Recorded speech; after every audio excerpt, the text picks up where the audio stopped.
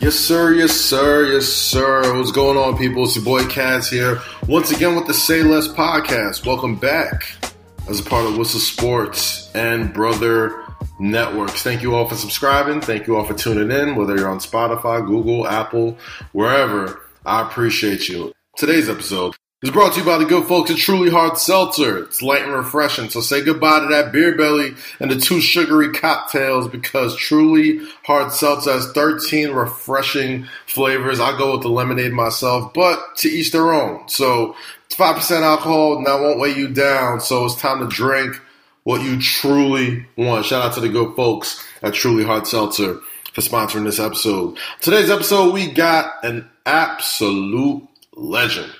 Legend talk today. One of the greatest to ever do it out of H-Town, Mr. Paul Wall. I've been wanting to have this conversation for a long, long time, especially in light of the death of George Floyd and a lot of the racial unrest that has been taking over our country and everything that's been going on there. But Paul Wall's always been one of my favorite MCs, one of my favorite cats to listen to.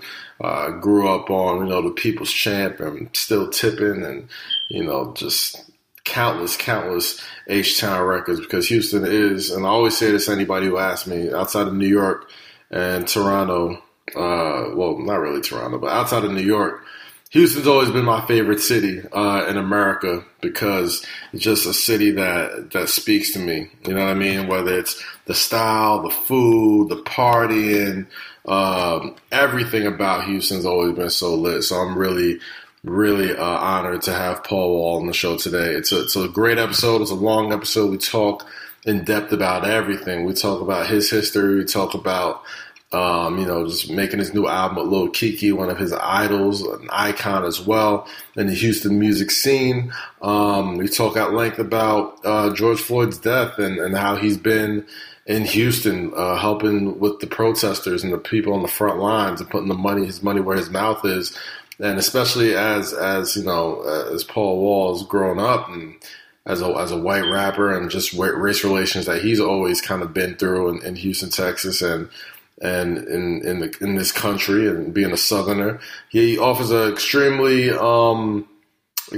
rare but very poignant perspective on where he sees race. And I think a lot of people should listen to this episode, especially if you're a little confused on how you feel like you can be an ally, how you can help out, how you can just be more of a person that is for the freedom of people, for the love of people.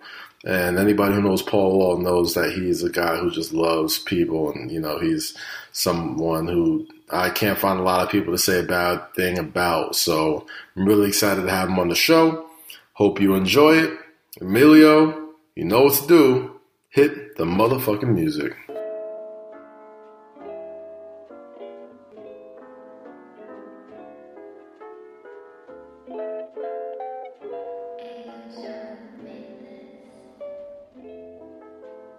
Got the legendary, and I'm telling you, man, Houston, Texas is one of my favorite cities in the entire world. And I'll tell you right now, the city would not be where it is if it wasn't for this legend that I got on the show today. So I'm a propose a toast to you, Mr. Paul Wall, the People's Champ. You got the joint. I got my man. Thank you so much for joining us on Say Less with Kaz, man. Sponsored by Truly Hard Seltzer. Paul, you've been, man, when it comes to the Houston music scene, especially in my years, I went to college around like 2004, 2005. So like you the soundtrack to a lot of my good times, man. So before we talk about everything going on right now in the world and everything going on with the new music, take me back to those days with Still Tipping and Sitting Sideways when Houston was literally the cultural center for hip hop music. It's still kind of is. I would say kind of still is. No, I mean I was gonna say kind of unbelievable, but I was gonna say it's not even kind of. It's extremely unbelievable to me that one, I was able to be a part of it, and two, that even Houston would be accepted like that, because I grew up in an era where the South as a whole was kind of, I don't want to say neglected, but it was a secondary thought in the realm of hip hop, unless it was your particular style that you grew up introduced to hip hop, or that you made hip hop, you know, or you was a fan of it. But just in terms of the mainstream hip hop industry, the South just in general was a second thought, and Houston was a 100th thought. You know what I'm saying? Yeah. Being that we were so far away from the East Coast and the West Coast, and then even amongst the South, we were on the perimeter. You know what I'm saying? We were on the edge of the South, where some people didn't even consider us the South. They consider us the Midwest or the Southwest, or, you know, what are we? Are we the third coast, our own region, or what? But we were so far away from Atlanta, so far away from Florida, you know, and even other areas like Memphis, where they had, you know, a lot of artists and a lot of movement. Now, we did have connections like Suave House in Houston putting out, you know, A-Ball, MJG. They were from Memphis. Right. Also other things had the like Ghetto Boys, had Scarface. Right. And big shout out to a rapper like Jay Prince. He kind of gave us the city the blueprint of not only, you know, can I do this, but you can do it too. And this is how you do it. He showed us that all from Jump Street. But even in there were people like Luke, who put out the R&B group H-Town. They were from Houston, knocking the boots, all of that. So it's a big deal for Houston just to have representation on that level. Or even just in the South, the group Next, coming from Dallas, High Five coming from Dallas area. Those are two groups where we saw Texas representation. Even with DOC, going back, when we saw DOC with Dr. Dre, DOC being from Dallas, although, you know, at the time there weren't many rappers from Dallas, so, you know, really like a lot of times wasn't considered from Dallas, but he was. To us, he was an inspiration, you know. So to all of that, even growing up in the era of saying that, man, when we were coming up in the rap community, like all of us from our era, we were told by our big brothers, hey, man, watch out when you go to the East Coast. They might boo you. Watch out when you go here or there or whatever. You know, they're not as accepted. Yeah, I feel like Southern rappers and Southern rap fans have held on to that forever. Like, it's been like the proverbial chip on their shoulder. If you watch T.I. right now, T.I.'s on Instagram challenging 50 Cent still to this day. Hey, bro, you are 100% correct. That was instilled in us coming up. But I got to say, from the first time I ever went anywhere on the East Coast, anywhere, when I went to D.C. for the Million Family March, when I went to, when I went to New York for our first time, me and Chameleon there trying to get our record deal out there with Paid in Full, you know, any time I ever went anywhere on the East Coast, I only received love. I don't have one negative experience of any kind. But it was instilled in me, hey, man, when you go out there, you might get booed. You know, so and when I talk to the younger generations that came after me, it's been I don't want to, like, instill what was instilled in me, and then they got a grudge and chip on their shoulder because it wasn't like that for me. And then even then when I had those conversations, I get corrected a lot of time by younger artists that are like, hey, it ain't like that for me. And I got to really think, you know what? It wasn't like that for me either. It really wasn't. Like, you're absolutely right, bro. I've always talked about I used to work at the Source magazine, right? Like that was my first big break. I was an editor there for about 4 years. And watching that Source Awards was literally like going to it was like required reading. You know what I mean? Like when you join the company, like you watch those awards, you remember. And then, you know, you start going back, and it wasn't so much like, well, to me, in my estimation, there was always it wasn't so much like the South was whack. It was just that New Yorkers just had so much pride about themselves. Yo, like if it ain't from Brooklyn, if it ain't from Harlem, if it ain't, you know what I mean? We just had so much pride about ourselves. Yeah. And then that just turned into a whole nother thing, like all these years later, because if you was dope, it didn't matter where you was from, especially, you know, but it's easy to say now because the South has been running shit for a long time, but there's no mistake. Even then, bro, it was unbelievable that, because it's like always being told, you ain't gonna be shit, you'll never be shit, and then all of a sudden you're success, because, you know, and we weren't told that we ain't shit, we ain't gonna be shit, we were just told, hey, they gonna boo you. Yeah, right. And so that was the perception, is that, oh, they're not gonna have love for me, so it's just, it was just unbelievable to get a deal and get accepted to, to fuck with Dipset, for them to bring me out on stage at the Summer Jam, those type of things. Like, well, I was fucking with Dipset hard. Bro, I was at that Summer Jam. I remember that Summer Jam that y'all came out and Dipset brought out everybody. Anybody who had anything hot that summer, Dipset brought out. And I remember y'all came out, and it's weird because when you go to high school, Summer Jam was literally like your only concert experience, right? So when I got there, and I thought like I was not the only one, but I didn't know how big, Still Tipping and these records were until it hit in MetLife Stadium, and I was like, yo. Yeah, they here. Trust me when I because we performed. I performed with Dipset a couple times at a few different venues around New York, and anytime I did it, I got love. Mm-hmm. But okay, keep in mind too, the perspective I have from Houston.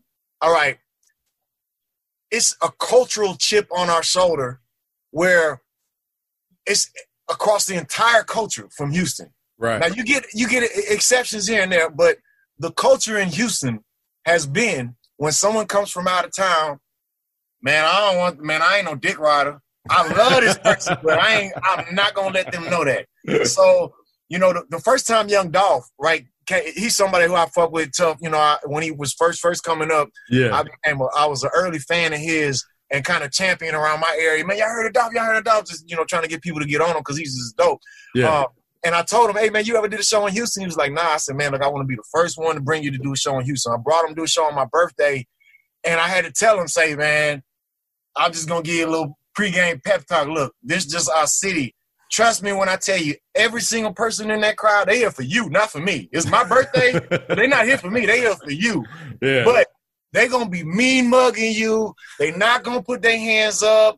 There might be one song or something you say and you just see them mouth the words and throw their hood up, but for the most part, they're going to catch themselves and be like, no, I ain't no dick right on. But if you catch any one of them in the parking lot or walk through the crowd and see them, they're going to be like, hey, Dolph, what's up, man? I fuck with you. You know what I'm saying? So the love is there, but it's also like, hey, look, we ain't no dick riders now. It's earned, not given. It's earned, not given. Right, absolutely. Right. So when I would go to New York, I understand that. Like, so if I walked out to a crowd and everybody mean mugging me, it don't necessarily throw me off because this is the same results I might get at my own concert in Houston. You know what I'm saying? Mm-hmm. So, and it could be sold out, and I'm the only performer, but that's just the mentality and perception a little bit. But like, anyway, man, any concert I did with Dipset, man, I got a number of love. So, but even then, Summer Jam a little different. You know what I'm saying? Summer Jam, I always say Summer Jam's like the WrestleMania of hip hop, yes, right? Yes, like it's yes. Everybody comes out, and back then, early 2000s, wasn't a lot of rap being played at stadiums, at football stadiums. Right. You know what I'm saying? So if you had a Summer Jam moment, like that carries you. That's big. Yeah. It's like, oh, he brought such and such out to Summer Jam. We're talking about that for the next 4, 5, 10 years now, right? But when we was there, though, I remember having the feeling of anxiety a little bit. Like, man, what if somebody out there they like strategically placed just to boo us, or just from my own perceptions of being told, hey, you're gonna get booed in New York, you're gonna get booed in New York. You know what I'm saying? So I still had anxiety coming out there, like, damn shit. Even though I had experiences that were positive, it's just unbelievable to me. Well, you know what I've always noticed about Southern rappers, and I've always said, anybody in New York. The reason why it took a while for New York to get back to what it was is because there's so much unity in the South, right? Like the first time we heard you, we heard Mike Jones, we heard Slim Thug, we heard Zero, we heard Lil Kiki. Like anytime we heard one of y'all and the song was popping, there was 3, 4, 5 other dope dudes from Houston that were either on the same record or on the remix or something like that, right? There wasn't a whole lot of that in New York. How much do you equate just Southern unity and I guess like that sort of Southern hospitality to the rise of the Houston, Texas sound and the success you guys had? Man, it's kind of weird, man. It's like it's a deep dynamic to it. So it's like, I personally would say that that's a misconception or misperception, or I don't know what the correct. As far as unity is concerned? Yeah. Okay. And I'd say there's unity everywhere to some extent, and there are things in the South that united us in the South. One of the main things in the South that united, I remember coming up, is we'd see other people from anywhere in the South, you know, Atlanta, Alabama, Mississippi, Florida, any part of the South. And it would be oh, what's up? Hey, we from the South, still together. So there would be that type of love because it was kind of like the East Coast, West Coast, and the South. Now, and then for the longest, the Midwest never was even mentioned. Like if you was in the Midwest, you just got either grouped with usually with the East Coast. And if you was in the Midwest close to the South, maybe you might would be Southern. Or if you was from the Midwest and had Kansas City is a unique place where if you're in Kansas City, they love the Bay music. They also love certain South music, but they're Midwest to the core. Like this is that's funny you bring that up because I get the same vibe from like Detroit. Like Detroit music sounds very much like the Bay music. But they got lyricists and they got Midwestern Chicago dudes. Like, yeah, that whole Midwest thing it's a gumbo of hip hop sounds in there. I see like the transition like with the South where it was East, and then it was East West, then it was East West South, then it was East West South Midwest, then it was East West South Midwest global. You know, but it's the same. It's deja vu. You see the same circumstances, the same things. Where if you're from the South, you're thought of as you ain't got no skills. And then eventually, there's a lot of lyricists, and there are dope MCs. Same thing with the Midwest. People from the Midwest, it was like a pejorative term to say you was from the, for someone to say you. It wasn't like, and I didn't see that, because people I listened to from the Midwest, I was fans of. They were dope to me, and I didn't think of them as being secondary because of where they was from. But until somebody blew up from there, like Nelly or somebody, then it was all of a sudden, oh, they got dope MCs too. Or they got, everything is dope. Yeah. Production, MCs, artwork, videos, fashion, any aspect of hip hop, they got the dopeness as well. And it was a pride thing. And then it's a trend where everybody trying to leech on, hey, we down with the Midwest because they want to get shows in the Midwest, so they try to act like they down with it. But, and for the longest, people would shy away from it. And it was the same things with the South. Same with the glow. Like I see this all the time in Texas with a lot of my Spanish-speaking partners in the rap game, where a lot of them come from Mexico or South America, where for the longest, they would be like shunned. But now it's a pride thing and it's a unity thing, and now it's its own branch of the hip hop tree. You know what I'm saying? So it's dope as a fan to see the growth and to see the people accepting of it. But for the unity in the South, man, I can't speak on everybody, but I can speak on our rise to fame and everything. The Texas movement or the Houston movement, without any, however you want to term it. Yeah, it definitely was a sense of unity. But there was a lot of beef, a lot of turmoil, jealousy, hate, salt dropping throughout everybody. So I'm not saying that didn't exist. I mean, I remember a lot of the quarrels that happened between certain rappers. But as far of it though would be like we would hold back because we had certain people we respected, like our big bros, like Pimp C, Jay Prince, who would call us out, and who also would be like Jay Prince was adamant about, if you got a problem with somebody, go fight him in the boxing ring at my gym. Don't talk about him in interviews. Don't talk about him on the radio. Don't sneak diss him and then be friends with him when you see him. If you got a problem with anybody, no matter what it is, you can settle it right now. Yeah. At any point. It's private, public, however you want to do it. But so that was like always instilled in all of us from our generation. So when it came to like interviews and things, you might hear here and there something, but for the most part, I might hold back my true feelings about another artist because I'm not going to publicly down talk them because I know the importance of us, the unity. So there was that sense of unity, but at the end of the day, it was a lot of jealousy and beef. And this is something, it's so crazy to me being somebody that travels around a lot. In Houston, every day someone comes up to us and they come up to me, say this, they say it publicly, they go to Slim Thug, they go to Zero, they go to Trader Truth, they go to Chameleon, to Mike Jones, anybody who is from our generation of rap. And they'll say, how come we don't get along in Houston, but everybody in Atlanta get along? How come we don't get along, but everybody in Florida get along? How come we don't get along, but everybody here get along? Yeah. Everybody in New York get along, but as you know, everybody in New York do not get along. I was about to say that might be a bit of an over-exaggeration. The flip side, when I go to New York, when I go to Atlanta, when I go to Florida, when I go to any other region or area or city, they always tell me the same thing. How come we can't get along how y'all do in Houston? And I'm just like, damn, can I get you on the phone with my people in Houston? They swear we can't get along, and you swear we get like, oh, man. So I don't know, man. It's like. So I got to ask you, did you ever, I'm not going to put out no names because I'm not messy. Did you ever get into that boxing ring in Jay Prince's boxing ring and have to settle some stuff?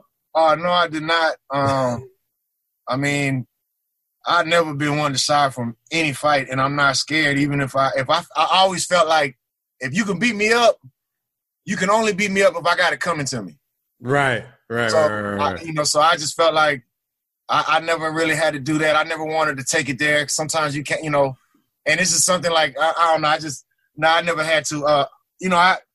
If I did something to deserve an ass whooping, and somebody called me out, or period, if somebody called me out to step in the ring for something, not unless it's just I just want to be famous and fight power out, But if I did something to deserve something, like if I did something disrespectful or something, then, hey man, I'm not gonna run from no fight, period. Yeah. But I never did, man. But hey, I don't know how many there have been, because for the most part, most beefs all stem from pettiness. You know what I'm saying? Most part, not all the time, but most of them stem from pettiness and jealousy. It's funny. It's funny how quick people are ready to talk things out once the physical aspect has been brought up, right? Right. It's like, oh, I'll fight you. Like, if you really don't like this person, you could talk it out. You could figure out what it was, or say what you got to say, or whatever. Or you can settle it this way. And a lot of people would rather not do that. And at the end of the day, once you say it to yourself, like once you like, okay, I'm gonna go and box this person, I'm gonna fight this person for what? Then you think about how petty it is, and then you finally talk, and then it's like, all right, this wasn't so bad.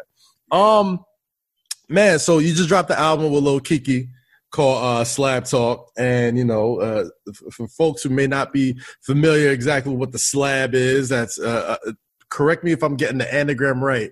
That's slow, loud, and banging, correct? Well, that is, but that's not really where it originated. That's something that kind of came later. Like, let's fill in the words. Okay, so where did it originate from? Is it over the bacon? Is it over food? Like, is it like what? How did that become synonymous with Houston culture? I for sure give you my definition. Now, if you ask Lil Keke, he might tell you something. He probably will tell you something slightly different, because whatever I got from him. Anyway, but as most of the Houston culture, he personally originated a lot of it. Including a lot of the car culture. He had a big hand in a lot of that. But the slab is something that represents, in the background of my zone. One aspect of it is the concrete, the blacktop, the parking lot, the slab. Okay, if you 10 toes down on the slab, both your feet are on concrete. You're not backstepping or backpedaling. You're solid with it. Now, there's other meanings of the slab. Some of it go to the hustling, the dope years, hitting the freeway, going from state to state.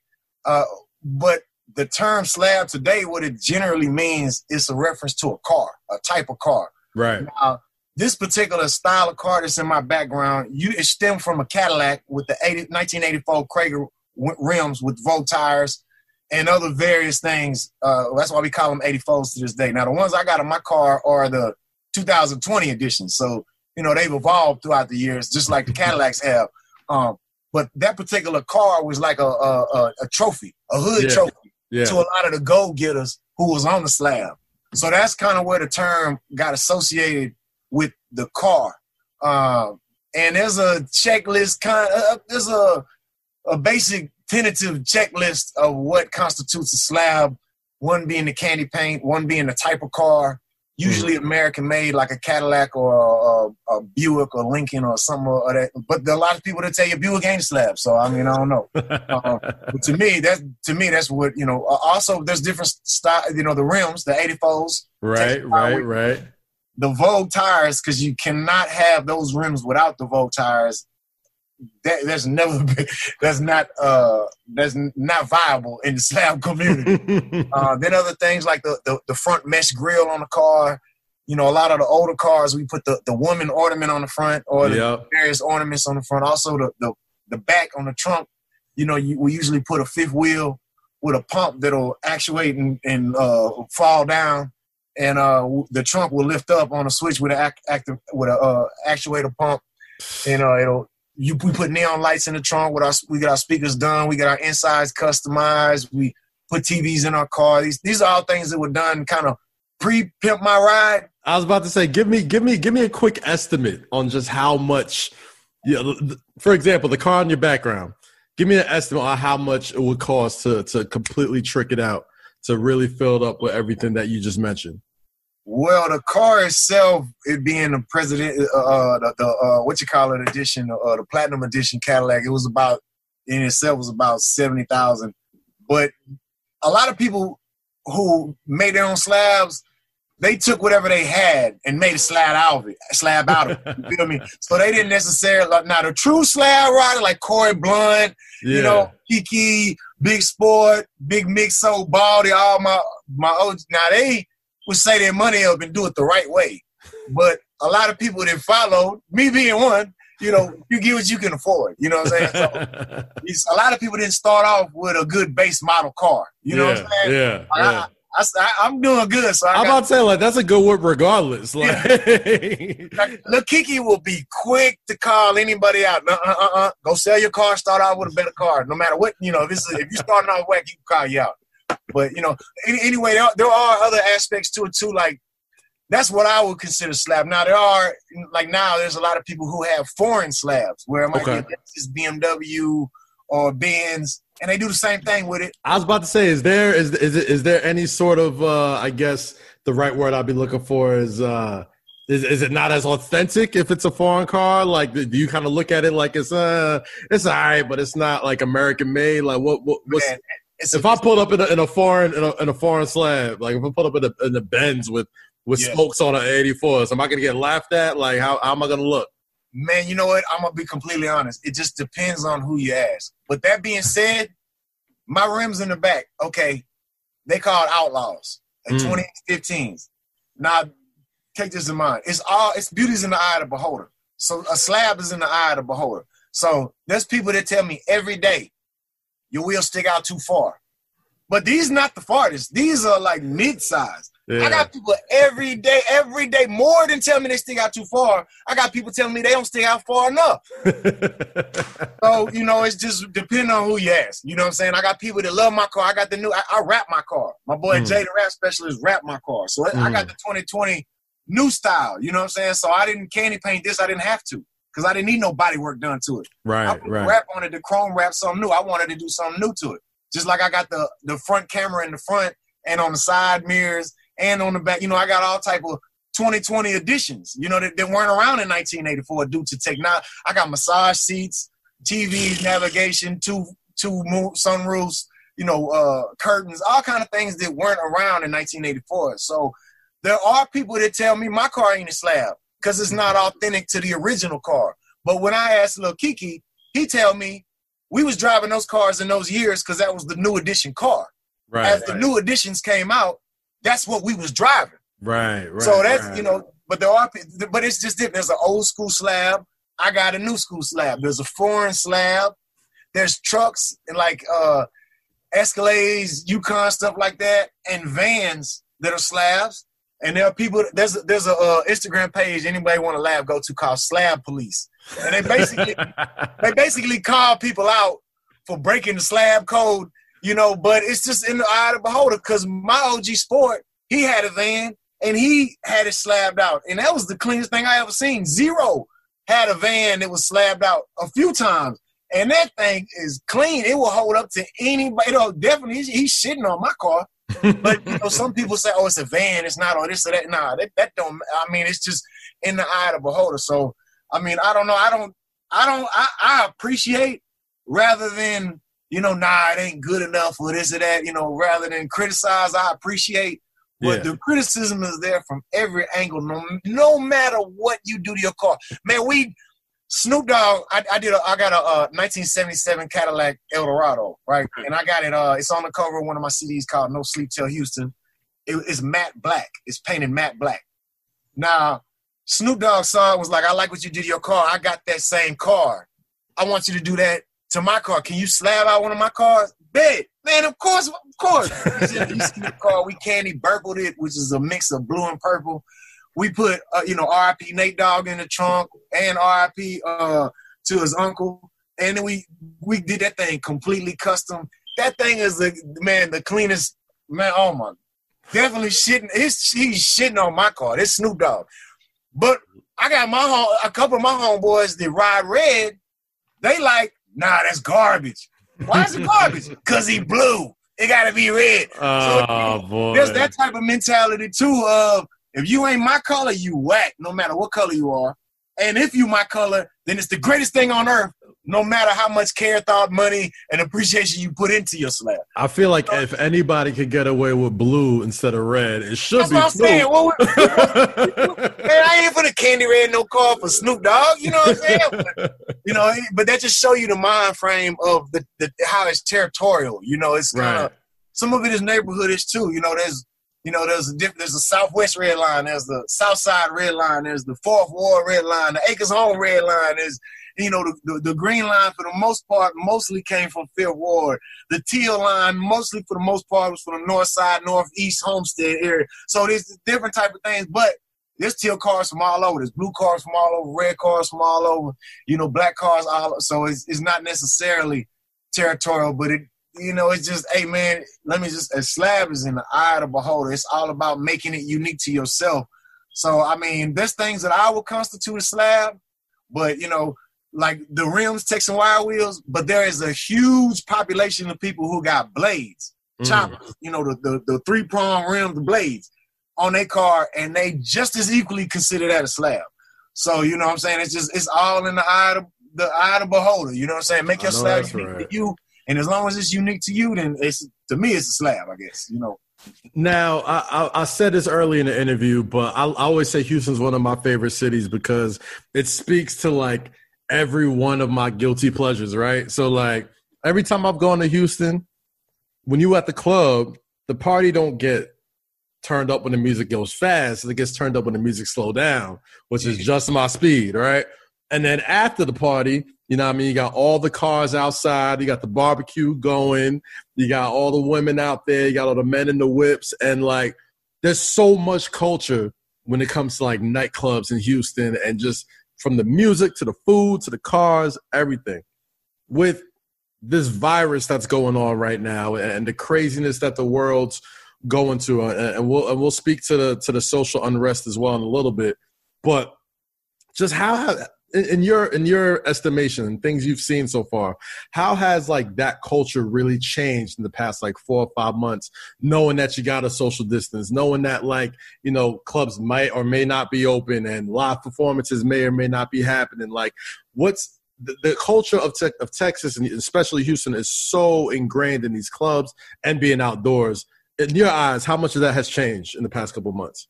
It's definitely been a shift, you know what I'm saying, of dealing with it.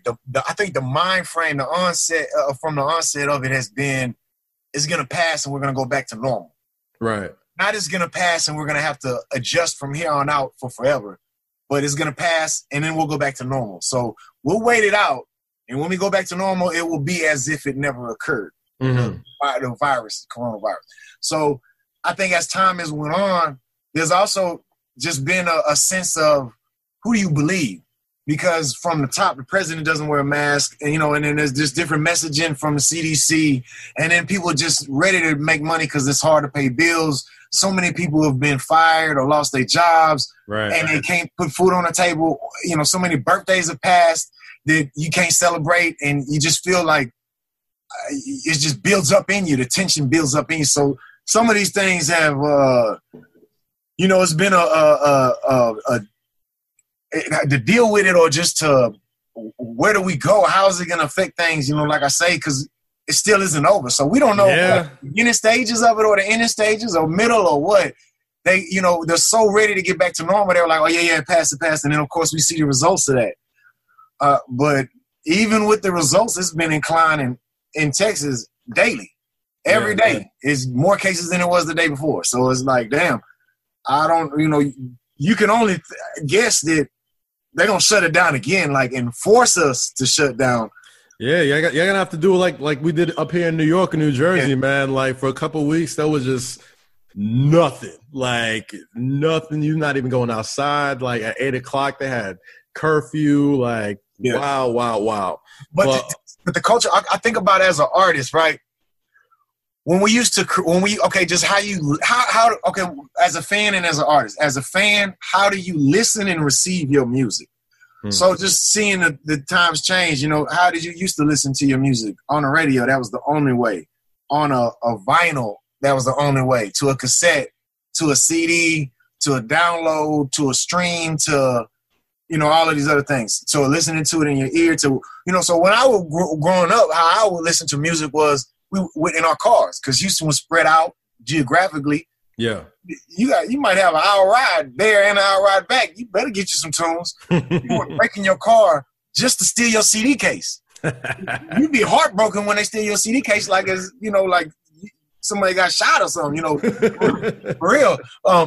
So that was how we used to receive our music, listen to our music. And then as an artist, that's how I would create the music for that. It's mostly parking lot music, car music. And then things kind of shifted and turned more to strip club music. And then everybody make music, whether it's, music this with a lot of bass drops, or it's tempo based so that girls can shake their ass to it, or the song subject topic matter has different references or things so that a girl will want to shake their ass to it, or somebody will want to throw their money to it and tip to it. So that, you just see how music was made and received. Then, there's the huge workout trainers, how they, everybody working out. How do you listen to music when you work out? All the trainers, this is my trainer workout playlist, all of that. That's another aspect of it. Then there's still the car aspect of it. Then there's, other things where you might listen to it on your headphones, and I would equate it in my mind, although I wasn't there, but I would equate it in my mind to New York on the subway, listening to hip hop on your headphones. There you go. You're now listening to music on your earbuds. Where in Houston, we might have rode the bus, but we didn't have subways and things like that. We had headphones and things like that, but we mostly made music for the car. So there were aspects that had to be elements that had to be there, heavy bass, a certain clarity of it, a certain type of whatever, that you would want to listen to it in your car because it sounded good for the car. But those same type of sounds didn't always sound good on the Walkman. You know what I'm saying? And vice versa. So, just how music would be made. So now how music would be made at restaurants, lounges, all these type of things. If sporting, so that's how music is made now, to be listened to and enjoyed now. And so now there is none of that. It's okay. Well, shit.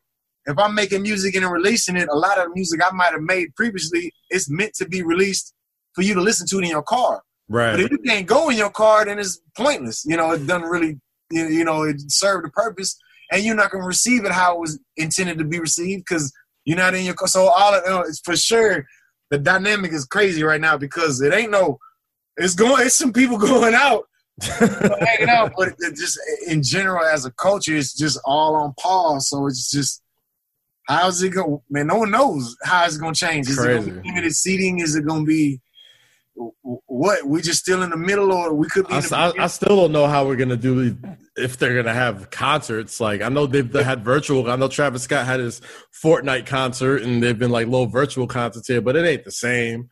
You know what I mean? Like it ain't the same as like seeing people and live. The energy of being there with somebody or all of that, it just is, man, it's definitely not the same. When you're there and you can feel the energy, but it's dangerous because we went over this so many times of we about to do this, we about to do that, we about to do this concert. We got one coming up, but it's a virtual concert. Okay. But we didn't really want to do that at first. Tell me about the concert. Like what's gonna be the elements of it? Like how's it gonna be more of an experience? Basically, it's just a virtual concert. And then we're going to talk a little bit about some of the songs, and it's me and Lil Keke sitting down. I'm looking forward to it, but I don't know what to expect as a performer because I'm used to performing with a crowd of people, So now there's not a crowd of people, and I'm just performing for, a dot, a camera. It's a little weird. But being there with my idol, Lil Keke, that definitely changes everything. Because if it was just me, I don't know, but I'm with my idol, so shit. I'm gonna be on 10, so I'm gonna be ready. You know what I'm saying? Because I can't, I ain't gonna be looking bad in front of my, you know what I'm saying, my idol. So but I mean, I'm excited to it, but I'm a little nervous as well because I don't, you know what I'm saying, all the way know what to expect. But it's something that the in-person concerts is something we put off for a long time because one, I don't want to be a super spreader event, you know what I'm saying? Well, right. 50 people get it, and then they go back to their grandma or their mama, and somebody die. Like, I don't want that on me personally. Then I don't want to be vilified. Like, I don't want to be turned into a bad guy in public because I did that. Most important is I don't want that on my conscience. But I don't want none of that. You know what I'm saying? And to me, it ain't worth it. Whatever, because I'm like, what's the most amount of money I can make from doing this in-person concert? What's the maximum amount of money? Is it worth the consequences to me? And it's a net loss. It's a net loss eventually. You know what I mean? Like, you don't want to be that because I've seen a lot of people throwing concerts in Atlanta. They really wilding out there. Like shows, concerts, parties, strip clubs is open, all that type of stuff.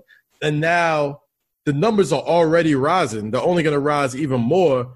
And at the end of the day, hospital bills is not going to cover all that. You know what I mean? Like ventilators, all that type of stuff like that is expensive.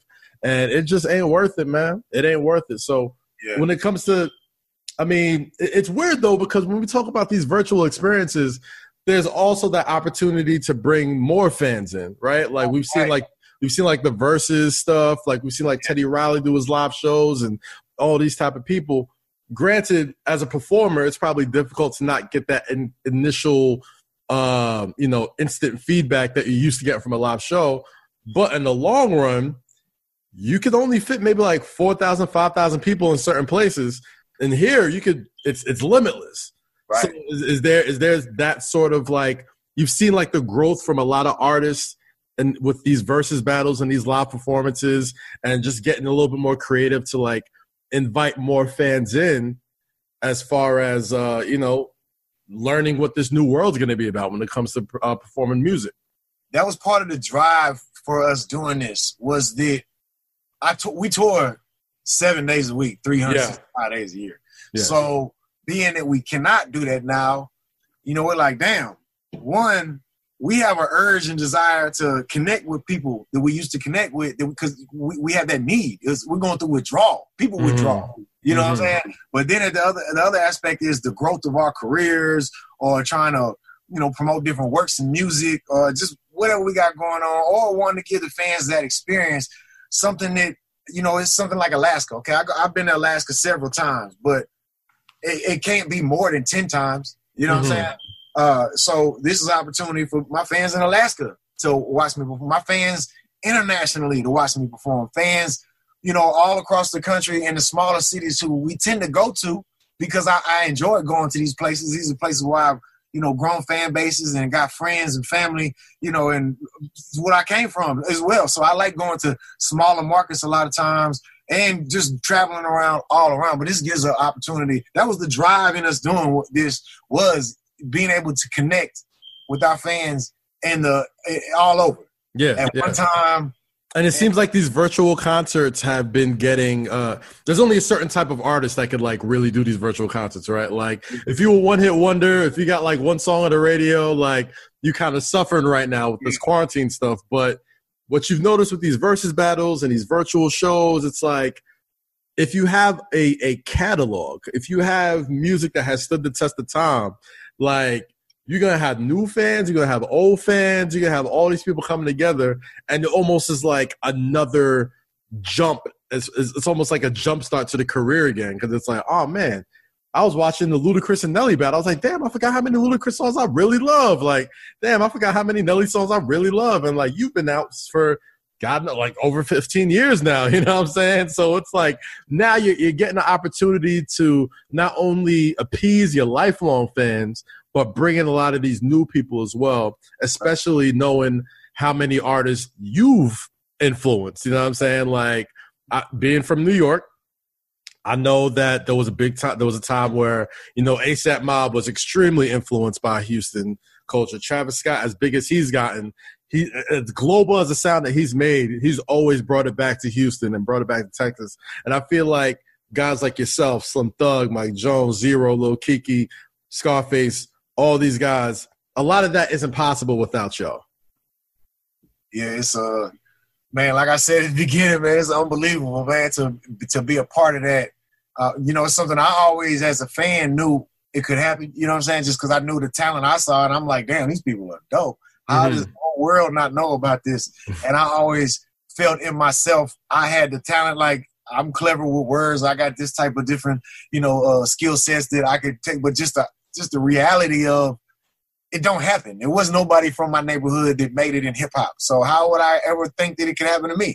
Yep. It's the same way I would think. They tell you, yeah, you could be president one day, but there's never been one millisecond that I actually believed that that I would be a president. Maybe I could, but would I?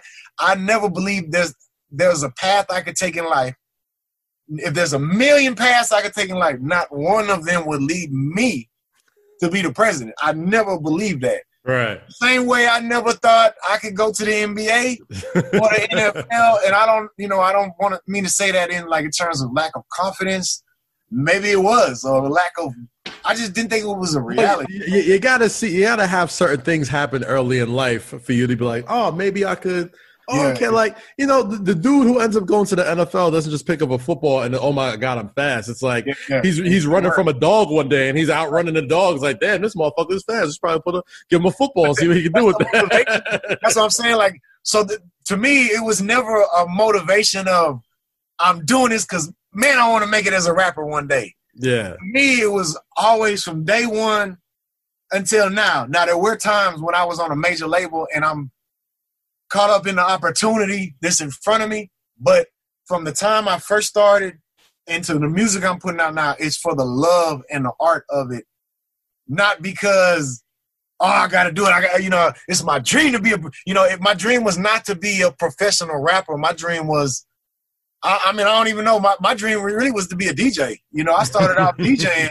That was a career path where I saw, okay, if I do this, and this, I could be a DJ, and I love this. But hip-hop was just something that I did even from when I first started with Chamillionaire, rapping on the school bus, at the lunch table, at the basketball games, football games, track meets, just freestyling. We all doing it. Mm-hmm. And me and him being a little bit better than everybody else.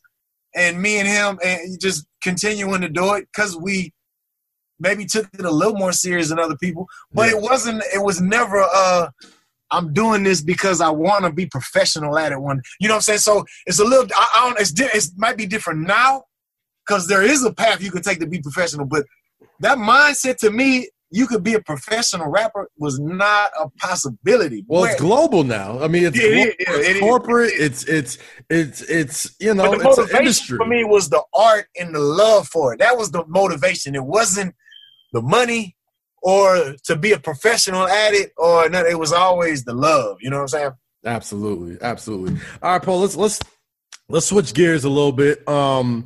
Obviously with everything going on in the world and obviously the coronavirus and everything going on, you've been on the front lines of social injustices, especially when it comes to the seminal moment of this movement, which was the death of George Floyd, a Houston, Texas native.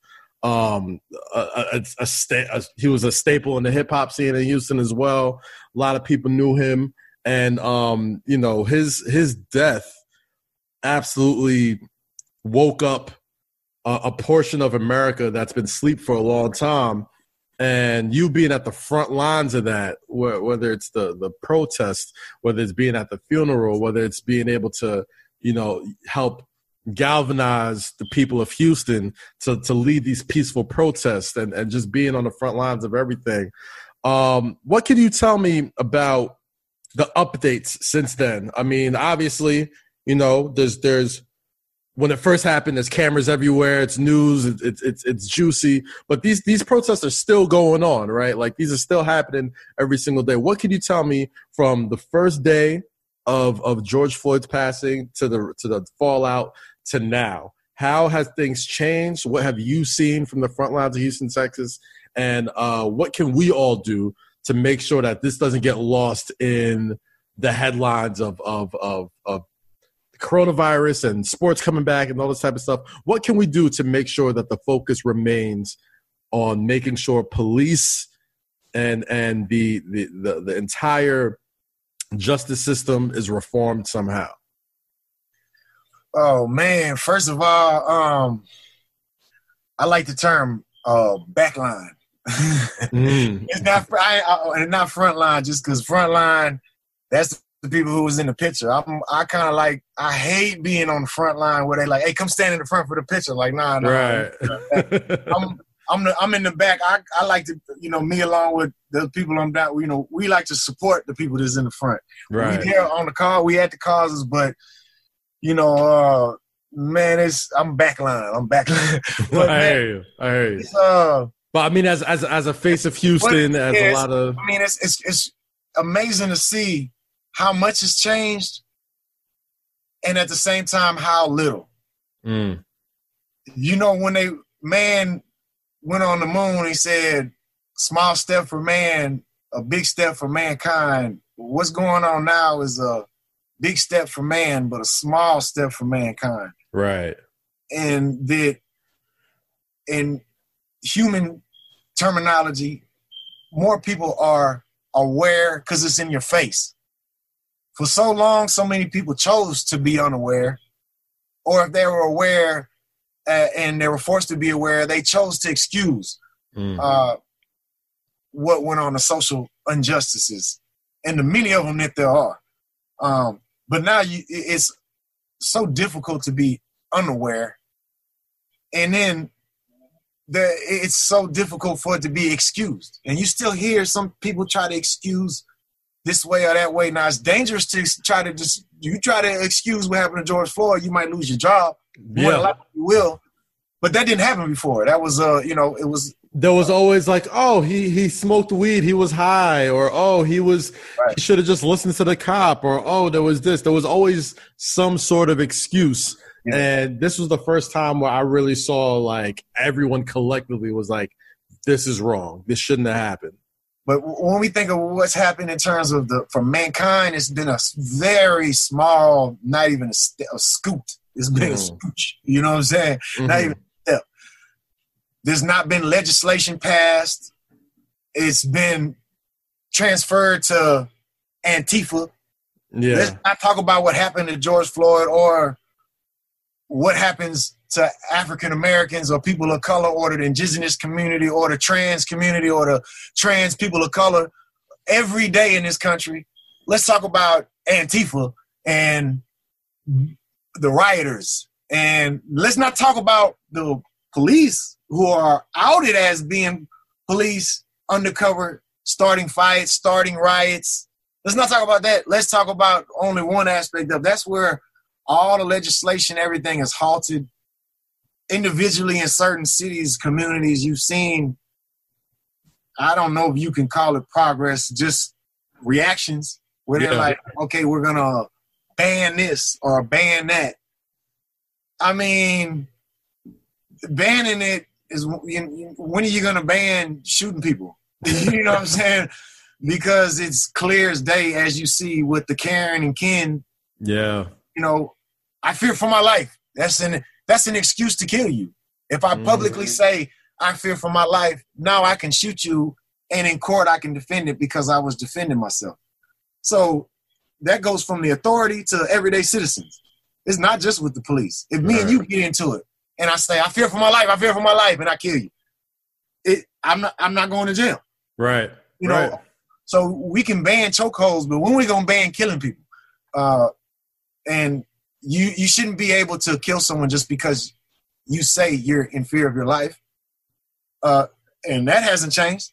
Mm-hmm. We've seen a lot of the protests happen, but as I said, the shift has been from let's talk about the problem, let's talk about solutions, to let's blame organization that's now been deemed a terrorist organization, whereas right now in 2020 the KKK is still not deemed a terrorist organization.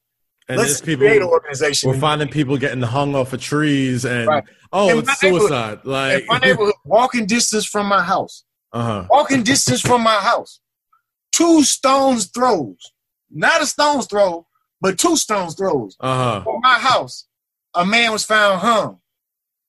And they said it was suicide. And case closed. And we went. Don't even look into it or none of that. I'm not an expert in suicide, but I throughout my whole entire life, I've never had anyone be hung. I'll tell you this much. Anywhere near my personal house, much less is, I can't tell you, the only time I could think of ever in my lifetime someone was hung was James Byrd Jr. getting dragged from a truck in Jasper, Texas. I can't think of another time where someone was hung. One of my friends, Cinco, he committed suicide and hung himself from his refrigerator, which I still don't even know how that's possible. Right. But, I mean, like a lynching, a hanging, or a suicide. Like, the only time you hear some type of hanging is in jail, suicide. So when we see things like Sandra Bland, we like, nah, bro. Or when we hear this and they say, and we're there, and the authorities that be tell us, why y'all here? He wasn't black, he was Mexican. We like, nah, bro. Because that don't, you can hang me and say, oh, he was white. Why he wasn't black. But the people that hang people, like, the education that was given to me through my friends and different organizations such as the Nation of Islam, like I've been taught how certain these racist organizations like the KKK, how they deem a race war, things that don't even come to my mind. Me being married to a black woman, having mixed children. Yeah. It never came to my mind. Now I remember when I was 17 years old, I was on a date with a chick and we ice skating in the Galleria and some white racist dude spit on me. And I went down to chase him down. He ran off like a little punk. But he spit on me because I was with somebody that wasn't white. But in almost any type of, I was bullied as a child. We ain't gonna talk about all that, but we can. But, it was all done by white people. The evil I always saw was only perpetuated. I feel like, yeah. I mean, the way I'm seeing it, and you could correct me if I'm wrong, man, like, you have always, obviously, have had a love for not just black culture, but black people. You know what I'm saying? Like, and a lot of times what we're hearing from people of note, people who aren't famous, is like, yo, I just wish y'all loved black people the way y'all love black culture. And I feel like the hate and maybe the bullying and some of the stuff that you've probably had to deal with is because of your love for black people and black culture and defending it and being able to be, I hate saying the word ally because I feel like everybody says it, but it's like, you're not just an ally, like, you're part of the culture. You know what I mean? Like, you've contributed to it. You're not just somebody who's, I'm just going to come and get hot off of some Houston records and then, like, go make a rock album or something, or go make a country album or something, like, which a lot of people tend to do. Hip-hop is a big business and it's culture. And, like, of course they're going to come take what they want and then be out. But, like, you are a staple in this. So, I can understand why, like, if you see a Mexican get hung, it ain't about, why are you upset like that? He's not black. It's like, nah, man, it's right and wrong. Right. And when people like yourself are around people of different cultures and all mixes and races and stuff like that, you see race because you have to understand it. Like, the people who say, I don't see race, that's part of the problem. It's like, no, you have to see race because this leads to more problems. But on top of that, once you see that, you see right and wrong. Yeah. And if you see a brown man hung in a tree and the cops are just like, oh, that's suicide, like, clearly that's wrong. Yeah. Clearly that's wrong. I never, like I said, I never, like, although the type, I was bullied. I wasn't, look, I was physically bullied. Yeah. Tortured. Yeah. I wasn't waterboarded tortured. I wasn't tortured to death, but... No, matter of fact, I was water. They waterboarded me. They waterboarded you? Yeah, I waterboarded when I was young. God damn. Now, it definitely was because my friends were black, and it definitely was because of that. Wow. I was singled out because of that. But I never throughout my whole life saw myself as a potential target in a race war until my close friend, brother Derek Muhammad, sat me down and explained to me how and why I'm a target if a potential race war pops off, because I'm a threat to the white supremacy infrastructure, because there are a lot of white people who follow me. So I could educate other white people on the plight of African American in this country, or what's going on, or what historically has gone on, and no, that white bullshit ain't gonna fly with me, or this type, whatever. Also because they look at me as a race traitor. I'm married to a black woman. My children are mixed. So there's different aspects. So my children are targets because of that. These are things that I never conceived until I had to be almost warned, like, hey, man, look, just be careful, be aware of these things. Don't hold back, but don't be stupid. Don't be foolish. Right. And so when I see somebody hung this Mexican, I'm not thinking, oh, was he black? Was he Mexican? Was he this? No, I'm not thinking that, because easily he could have been an ally. Right. And also where he was hung is right by the hospital, and there is a mental, almost like, I don't know what it's called, a mental ward, or I don't think it's called a psych ward. Yeah, something. Yeah, at the hospital. Yeah. So, and there are a lot of homeless people around there. So, there's a sense from the sense from authority was this. He ain't black. Why y'all here? He was Mexican, and he was homeless. Why y'all care? Why don't y'all ask the homeless people what happened? They all do this. They all got mental problems. It's just belittled, and to me, I don't see that. To me, I see someone hung. Whatever the reason, if someone hung this person and lynched him, that's terrible. Yeah. And I'm gonna stand up and fight for that. Now, I don't know what happened. If he hung himself, that's terrible. That he hung himself, that he was so struck or brought on, or whatever the word is, by all the mental negativity or torment. Yeah. And it's so bad he got to kill himself. That's terrible to me. And it happened right in front of right by my house. So, right. And then less than a week later, a young man who was a young black man, I believe he was in high school, he was hung. As well, they say it was a suicide. And apparently there's video. I don't know. And just out of respect to his family and all of that, I don't want to speak on things that I don't know. I'll speak on it, man. I don't believe black people hang themselves, man. Like that may be an ignorant statement to make. That may be a statement that may get me in trouble. But like, I see, I understand. I could in a weird way, I could understand why somebody would take their life. I could understand that they probably thought it through a long time before they've done it. And hanging yourself is such a violent way to go, and such an easy way to be dismissed as suicide, that, if somebody wanted to do that and get away with it, and they had enough people to do it, I understand why they would go about that way. But the tree, I just want to point this out while we on this. Where the man was found hanging, because I don't know what other way to put it. The man who was found hanging right by my house, the tree, it didn't go up. It was, I don't know the name of this tree. It's one of them trees that you see here and where it goes up and sideways. Okay. So It was a big tree, but I'm 6 feet tall. I was as tall as the branch.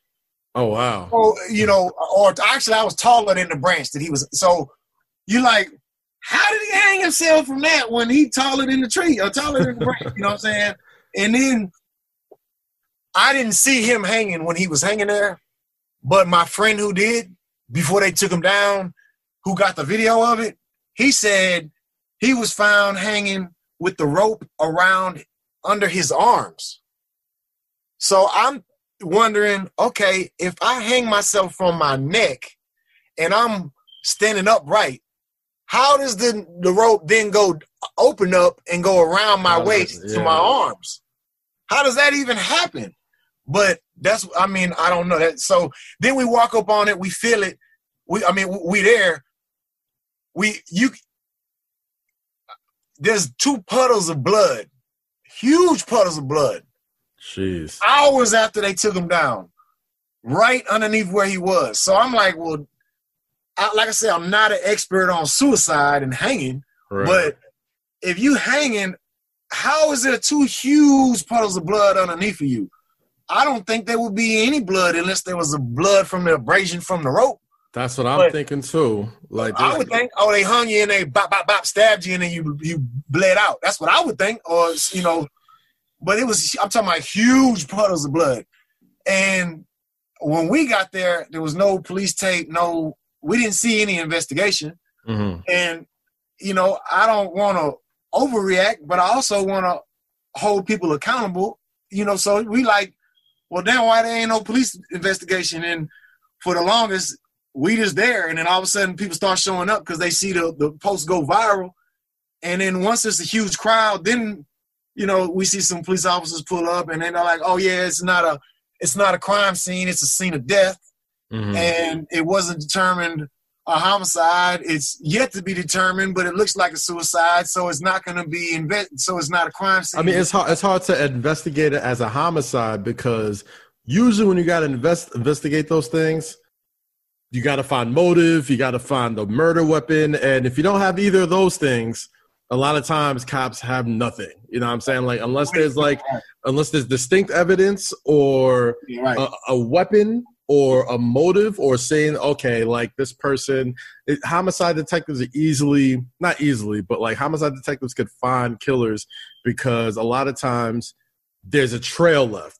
And when there's clues, right? Yeah. Like, and when a gang of people just see, oh, black guy walking, let's get him, gang up on them, beat them up, hang them, and then sprint away. You don't know this person. There's no connection to this guy. You don't work with him. You don't see him. That's not your man's girl. Like none of that shit. Like there's no connection to these people. It's literally just because you're a black dude and we go and hang some people. It's easy to get away with. Like they're just gonna rule it as a suicide and be like, yeah, like that's really all they can do. So it's terrible to hear, man. And we're standing right by the blood, and we're like, wait a minute. Are we like trampling on the crime scene? This is the crime scene, yeah. Are y'all gonna collect evidence?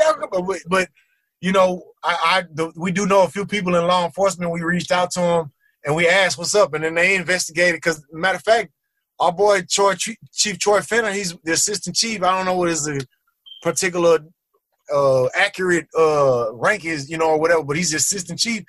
He was like, is this real? And we like, man, shit, we trying to figure out, is this real? Wow. But he's personally was like, man, I'm sending a team of investigators out there because this shit ain't happening in our city. Yeah. So he did send a team investigator. They roped it off. They investigated. But, you know, when we there, we're like, man, why y'all ain't do this in the first place? But they did say that they did it. They did do it. But after they collected the evidence, they shut it down. But we're like, okay, well, if you collected all the evidence, why didn't you collect that Bible that's open to a verse on Jeremiah right underneath where he was hanging? Wow. You didn't collect that. If you collected all the evidence, why didn't y'all collect that shoe that's right over there?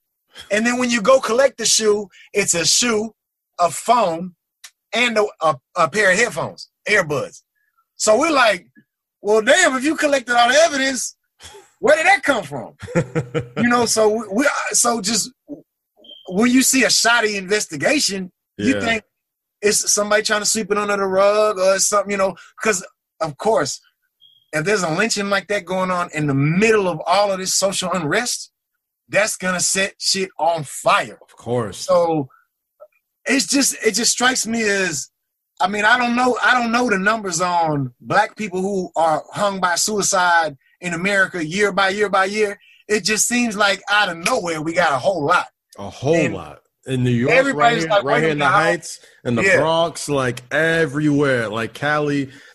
It's always either near a hospital or near a police station, which I'm just like, I ain't no Columbo, but I'm like, you got to at least do it.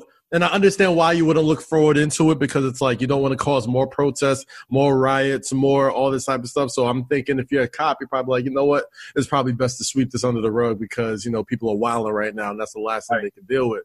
But it don't make it right. Yeah, you do not make it right, man. We can't have trust in our system if we don't have accountability. So we need the accountability. Now, of course, we are going to be outraged when the people in authority take accountability for their many misdeeds. Right. Of course, we rightfully so should be outraged. But we can never have reconciliation without the responsibility of saying, I did this. Yeah. Holding yourself accountable. First step is acknowledgement, man. Right. Like, that's only nobody is saying all cops are the worst, but yes, all cops are bad if you know this stuff is going on, and you're not acknowledging it and not doing nothing to stop it. It's the pattern. Sin, confession, repentance, forgiveness. Mm-hmm. First, there's the act. Then there's the confession. This is what I did. I'm admitting to this, to all of it. Not some of it, all of it. Mm-hmm. Then there's repentance of making it right. Then there's forgiveness. There's not just, enough time has passed, so forgiveness. Yeah, and that's the excuse you hear right now that, that happened. That was our ancestors. And it can't even be proved that my ancestors did that or that it was done to your ancestors. Those are that's bullshit. It's been bullshit. You can't have atonement until there's accountability and admitting what has been done. And when the accountability doesn't come necessarily now from the authority, I'm not asking, the police chief or whoever to say, hey, I personally did this.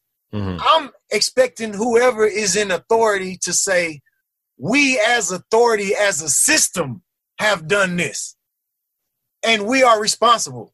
Although that person holding that seat themselves might not be responsible, as you see a lot of, and you see a lot of black police chiefs around the country. And a lot of times you think, that's just so that if something goes off, we can put them out front. We can throw them out there and calm things down a little bit. Down, But so it's not necessarily who is holding that position. It's just we need the accountability. We need the atonement, we need all the atonement and we need the forgiveness all around so that we can have faith and trust in our system. There's no faith and trust because there's no accountability. It's excuses. There's no admitting anything was done. Yeah, the worst part about it is instead of taking accountability and being like, we're going to try our best or we're going to admit what we did to, the answer is, okay, well, we're just not going to do our job. It's like, all right, y'all figure it out. You know what I mean? Like cops going on strike. That's you're talking about defund the police. Defund the police doesn't mean we don't want police. Defund the police means all these billions of dollars going into the police force. If you put them into impoverished neighborhoods, every nice neighborhood I went to, ain't a whole lot of crime going over there because they got resources, they got money, they got things that they could. No need to commit crime. There's no need to commit crime. You know what I mean? And then if I do this, I'm gonna lose it all. So why would I do that? Why would you? Exactly. And also, I don't mean to disrespect any black police chief out there or belittle and make it be like they didn't earn their position. Mm-hmm. It's just, we need responsibility, accountability from whoever is at that position. You know what I'm saying? And I personally have never been a part of selecting a police chief. So I don't know what goes into that. And I don't mean any disrespect to anybody, to say they didn't earn that. And we do need black police chiefs. We do. Absolutely. So I don't mean to say that, you know what I'm saying? But we need matter of fact, we need police chiefs the neighborhoods that they're from. You know what I mean? If you're from Houston. Troy Fenner, my boy, I'm talking about Chief Troy Fenner. He's from Sunnyside, south side of Houston. And he's still, that's why it means so much to him.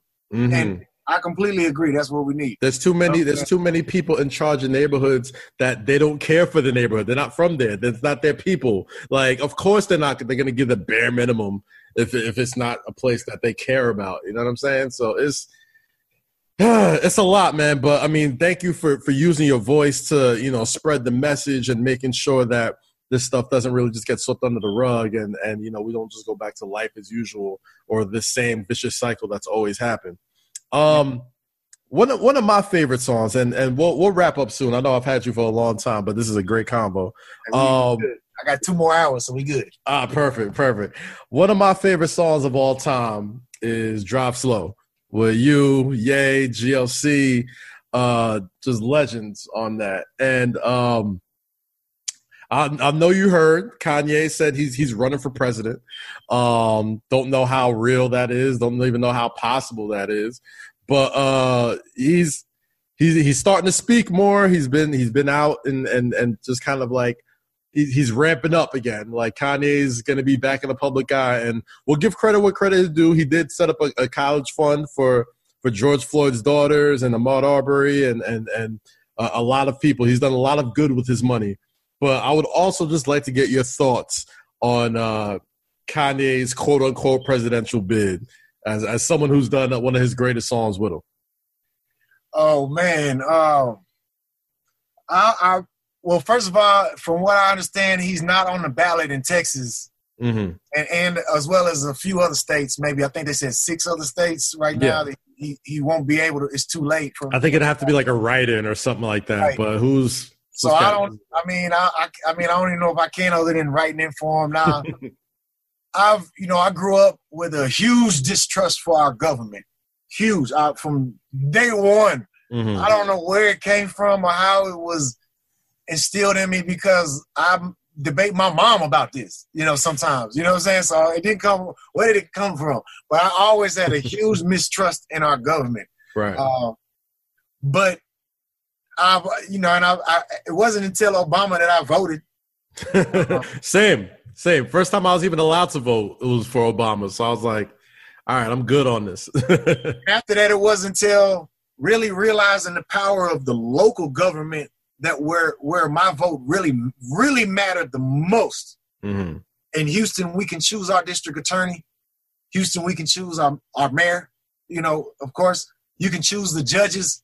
So right now, if I get in trouble and I go before the judge, not all the judges, some of them are appointed, but a lot of them are elected. So that's something to think about. Having gone before a judge, I think, how was I treated? How was my case handled? What was the outcome? My many friends who have gone before many judges, how were their cases handled? How were they treated? What was their outcome? And in realizing I personally had the power to put someone else in that position or put them in that position and let them know I put them in that position. Right. It just was a awakening experience for me. And it was transformative in knowing that I don't care who votes for president. Vote for a local for a shit show. Yes. Now, your primaries, your mayoral, governors. Hey, now, looking back at it, there's no way I could ever vote for Trump, ever, in good conscience for any reason. I mean, I don't know. I mean, maybe if the alternative was someone worse. I don't think it get any worse than this. to me,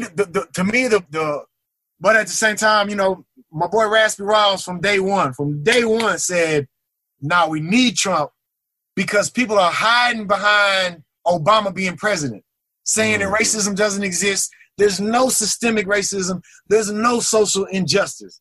We need Trump because it's going to bring it out of everybody and we're going to have to confront it. And he was 100% nailed it right on. Yeah. So now 4 more years of it, oh my God, shit. It could be no coming back. And you see how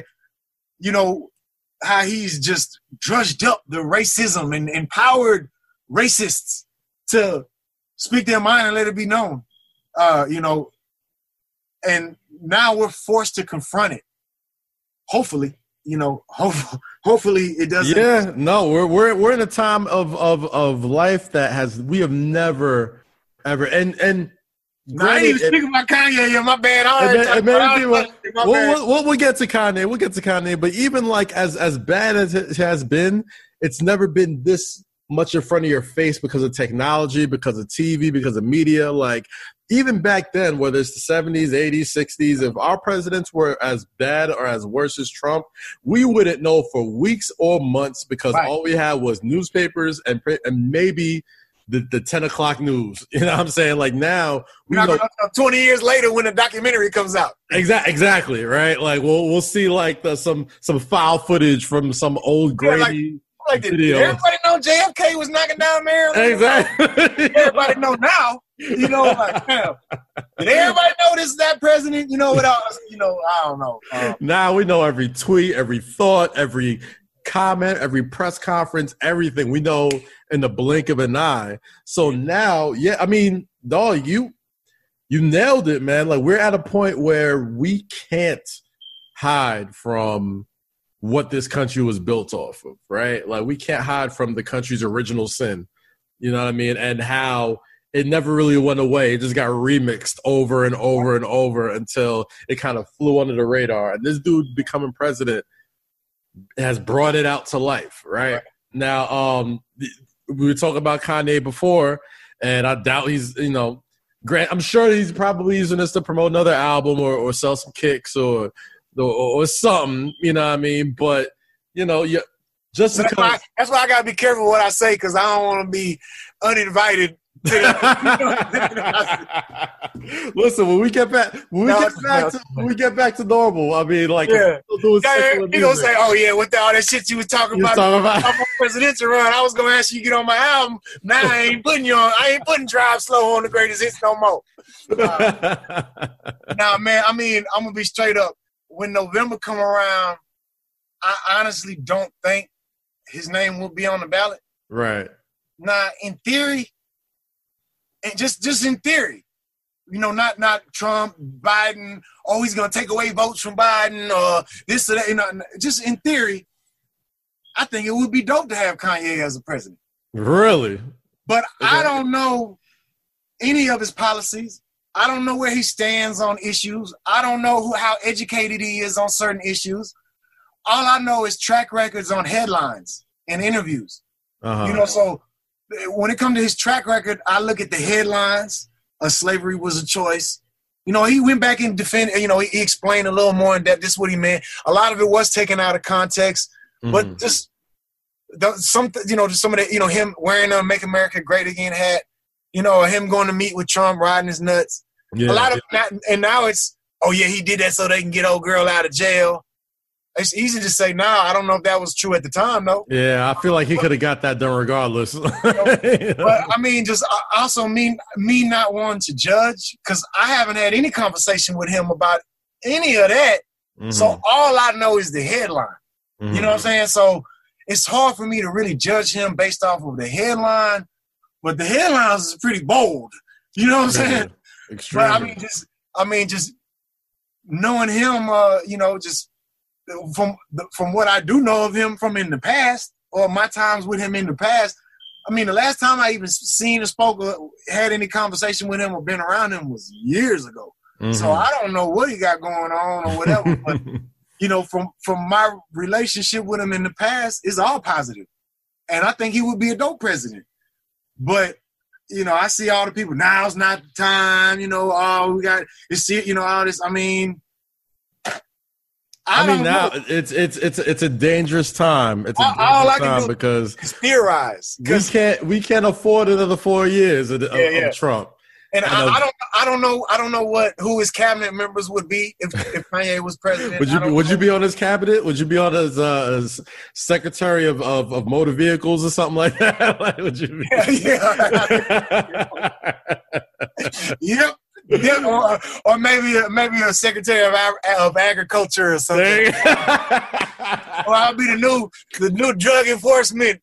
Everybody getting out of jail. Everybody out. Anybody got caught with weed? No. I mean, I don't know. I mean, it's tough because I see. I mean, even with Trump, I see the how can you help? If you're not a part of the conversation, how can you contribute? You want to contribute. So that you be a part of the conversation.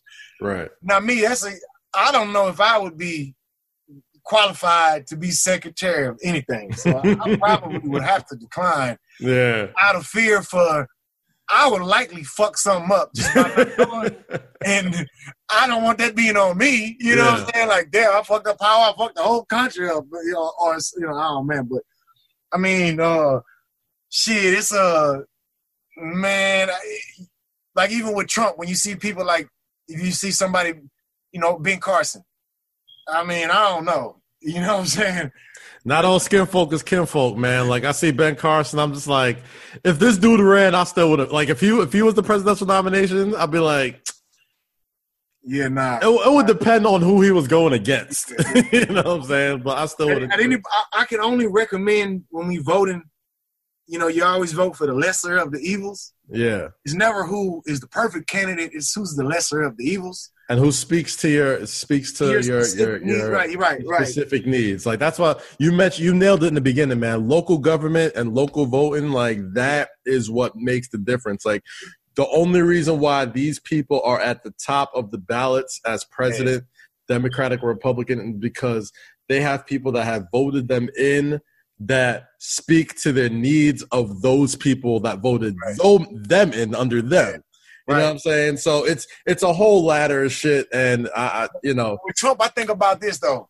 I really think about where we're at as American society, just overall. Are we past it? Have we confronted it? Or do we need 4 more years to really go there? I don't want 4 more years of it. I didn't want 4 more years of this in the first place. And I used to debate Raspy all the time. Like, nah, bro, we don't need no Trump. I'll tell you this. To me, it seems like there has been – I can't tell you the last one-term president, right? Like, every president – I tell you George Bush because he's from Texas. That's how I know. That's the only one I know because he's from Texas. George Bush Sr., the last one-term president of my lifetime, the only one-term president of my lifetime. I think it would send a strong message that we've had enough, that things have changed, if he was the next one-term president, where we had a choice to say – like where the country's going. If he gets voted in again, of course, we're like, what the fuck? How did that? We really are a racist country. That is, yeah. Oh, my God. That's the funniest thing to me. I love when people see Trump and see, oh, my God, how did he win? We're not these people. I'm like, yeah, you are. Have you seen America? Have you seen how this country was made? And then seeing a lot of the Karens be Democrats who voted for Hillary. Yep.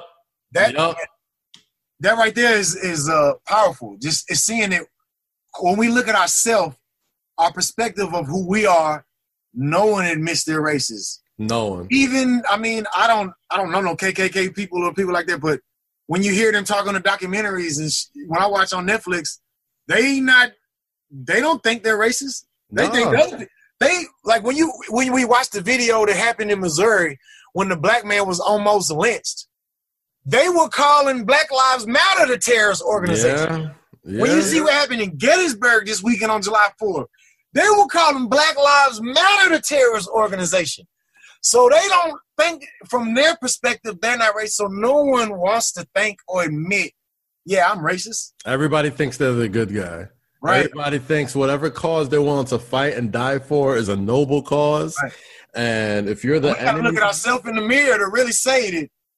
Man, and that's why we see a lot of these Karens and Kens, they voted, not all, and maybe not even most, but there are a lot of them who voted for Hillary. The only way is to let people know that, and the reason why these protests have been working, even if they're not being televised every day, even if people have gone back to their regular lives, is that you got to make people uncomfortable. You have to let people know, like, yo, this ain't right. You want some change? This is what we got to do. This ain't right. This ain't right. And if you're not doing that, if you're going to get 4 more years of comfort, and you don't want that. If you get 4 more years of comfort, that means nothing's changed. Everything's cool. It's either going to stay the same or get way, way worse. If these last couple of weeks and months that people hate driving to work or hate that we can't even go to work because we have a president who didn't act early enough on this entire disease, or the reason why, like, black people are still pissed the fuck off because of these cops that haven't been arrested or haven't been tried or any of this type of stuff. If you want any of that stuff to change, it's got to start from the top down. Change always starts from the top down. And people think they go to one protest. Oh, I did my part. It's over. Racism is over. And people also say, why did y'all block the freeway down? Why did y'all do that? Y'all ain't gonna solve nothing. Yeah, but it's the civil discourse. Yeah, it's when you look at the history. You got to get uncomfortable. How did the civil rights movement come about? It was from months of continuous sit-ins and protests. Mm-hmm. So that there could not be business at the diners and other places because we're going to block it. We're going to block the roads so that the buses can't travel. We're going to refuse to ride on buses. And, all of the many things they did, not in just one city, but nationwide. They went on day after day after day after day after day. You can't go to one protest and say, I did my part, it's over. You know what I'm saying? And yeah, true enough, we do a slab ride for justice. We got 50 slabs or 100 slabs riding around 610 with police escorts. Okay, yeah, true. Nothing was changed from that. But the thought is, one, we have police officials who are high up, as top as they go, out there with us saying, we hear you, we're riding with you. Now, whether or not they truly believe that or the culture within the department is changing, I can't speak to. But to me, it means something that they down to ride out there with us and block traffic for us, for the cause, because they see the importance of us coming together. And those public displays mean something because those public displays are verbal contracts. Those are verbal and emotional contracts of people saying like, yo, we're with you and we believe you on this. So now you can't go back to it. If you know why we're out here protesting, if you know why we're out here doing this, and then you go back and do the same thing that got us protesting in the first place, it's going to be way worse because you're basically saying, we don't hear you. We don't know where you're coming from. So now we got to break more stuff. Now we got to protest longer. Now we got to make you more uncomfortable. So I understand like public displays and those, anything that is meant to create any sort of noise or any sort of distraction away from anything, not distraction, but anything that could bring attention to the cause. If you're not doing that, then we'll be in this endless cycle for as long as possible. And I'm sure cops don't want to be in this endless cycle. I'm sure we want to live in a community that's safe and together. And if it doesn't work now, and if people haven't woken up after these past couple of months, man, I really do fear for the future, bro. I really do if they haven't gotten it by now. It's been a little discouraging seeing the success of the divisiveness. Yeah. It's also been encouraging seeing the exposure of it, like we know, because it's being called out.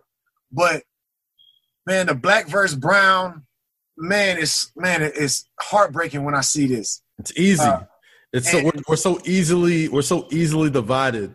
You know what I mean? Like one thing could go from, we're fighting. We went from let's make sure police are held accountable for killing people, men, women, black, white, anybody unjustly. Let's make sure that those people are held accountable to the court of law, just like we are. Just like if I go and shoot and kill somebody, the difference between that's what I hate those what about black on black crime? Like, yo, if I go and shoot somebody that looks like me, I'm going to jail for a long time. These people are getting paid vacations, basically. You know what I'm saying? So if you're not doing that, if we're not getting to the point where that's changing, now it's like, what about now? It's all. I feel like every day I look on social media, I look on Twitter, I look on Instagram. There's something else that has completely I don't give a fuck about changing blackface episodes of the Golden Girls. I don't give a fuck about painting Black Lives Matter on the NBA court. Like, it's nice. I hear you. I respect it. But all of these measures being taken and not the one thing that we've asked for that's very specific. Very specific. Like, okay, how can we change this? Well, put more money into resources in neighborhoods so people don't have to commit crime. It's worked in literally every other country, every city. I live in New Jersey. Camden, New Jersey was one of the worst neighborhoods in the world, not just America, in the world. It was the murder capital. Right next, it was Camden, New Jersey, and New Orleans, Louisiana battled out for the murder capital every single year. Camden defunded their police. They restructured it. There was a couple of months of rough sledding, which was, obvious to happen. But since then, they've shown that like the neighborhoods have gotten better. They have seen improvement. They've seen that the people that are taking care of that city are the people that live there and care about it. And, you know, they've seen as how bad that it's gotten. And that's one example. And I'm sure there's plenty more examples out there, but you can't just sit there and say like, it doesn't work, that we don't know what we're asking for. It's like, it's extremely simple. It's extremely simple. Okay, let's just say, you know, someone's a part of they're benefiting from the white supremacist power structure of the world, right? Yeah. If they're benefiting from that, they don't want to end it for the most part, especially the high up multi-billionaire, trillionaire powers that be, those type of people that are extremely beneficial. So what is simpler? What is a simpler solution from them that will appease the crowd? Let's paint Black Lives Matter everywhere and donate to Black Lives Matter. Let's not, that definitely is just think about how a few months ago, how Black Lives Matter was almost deemed a terrorist organization. It was a controversial statement. Right. You couldn't even say that. They had to get the Super Bowl MVP and all the NFL players just to get them like, yo, you have to say Black Lives Matter. And then they finally said it after everything that they've already been through.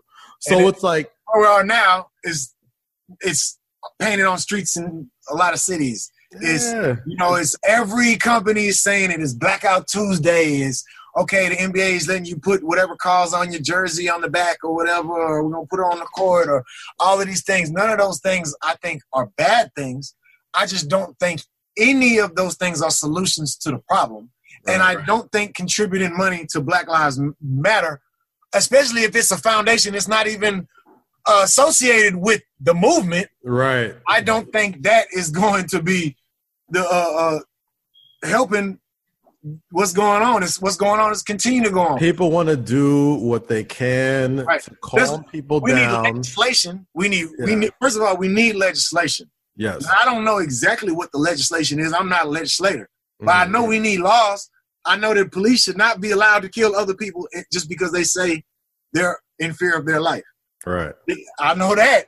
There's too many loopholes laws, those stand your ground laws, those they feel, they're on the job or some shit like that. Like there's too many loopholes to which cops can get away with killing you. Yeah. And those need to be repealed and changed. And on top of that, there needs to be new rules put in and new laws put in to make sure that even on top of that, after that legislation is done, you got to train new cops. Right. You can't just have you just can't throw people out there after 3 months of training and be like, here's a gun, go protect the city. Right. Look, every single person should not be a priest. Right. Right. Every single person should not be a teacher. I've had some horrible teachers, and I've had some great ones. My kids have seen some pretty bad ones. I ain't going to say they were horrible, but they had some really good ones too. Man, Everybody should not be a teacher. Everybody should not be a singer. If you don't have a voice, you shouldn't be a singer because you got a good haircut. Exactly. That's not the same skill set. Now, everybody shouldn't be a police officer. It's not man, look. And it's a multifaceted issue. It's funny. It's funny to me because it feels like the toughest guys I knew in high school, or the guys that could really fight, or the guys that really stood up for something, never turned out to be cops. Right. Who turned out to be cops? The kids. Always the guys that got picked on. Always those bullies and losers. Like now they got a little power. Like they don't know how to handle that. They don't know how to handle being an authority figure. You know what I'm saying? And it's like that doesn't make you a good leader. It doesn't. The social problems are just the societal problems we have. It's so multifaceted. And that's the strategy to keep it going. That's the strategy to continue the cycle. It's multifaceted. So every time we're at this, before we get to address it, boom, it turns and now we're talking about something else. So right while there's a social unrest behind George Floyd being killed, boom, it turns to Antifa and riots. And then right when that's going on, Antifa and riots, boom, it's Vanessa Guillen and the military and black versus brown. And it's oh, we was out there with y'all, why y'all ain't out there with us? Then it's oh well, you know, she ain't black, she's Mexican. And some of those saying that are bots saying that intentionally to provoke the racism. It's not an actual black person saying that or a Mexican person saying that. It's a bot saying that or a troll white person saying that. Intentionally stroking those flames, man. Right, exactly. So, I mean, just to see it in right when all this is going on, boom. Okay, Vanessa Guillen, guess what? Her killer was black. So then it just stokes the black versus brown even more. Now, I'm not saying that, man, he wasn't black. They killed him as a scapegoat. Something else happened, and it's a huge conspiracy. But my mind got to think that could be a possibility. We don't have a history of trust and righteousness in our authority or the military power structure. Man, look, I got nothing but utmost respect. I got a lot of family who's been military in many wars in this country, man. So I can't speak to that. I'm not a part of the military. I just know it's a fact. They have their own criminal justice system. Yeah. They have their own code. Yeah. They don't answer to the same as me and you, unless you was in the military or you in the military and you just never. They don't, right. So I only say with respect that when I'm trying to call out what's happening, all I'm doing is trying to speak up for the victim. So I'm not trying to say it's a huge conspiracy. I'm just saying it was damn.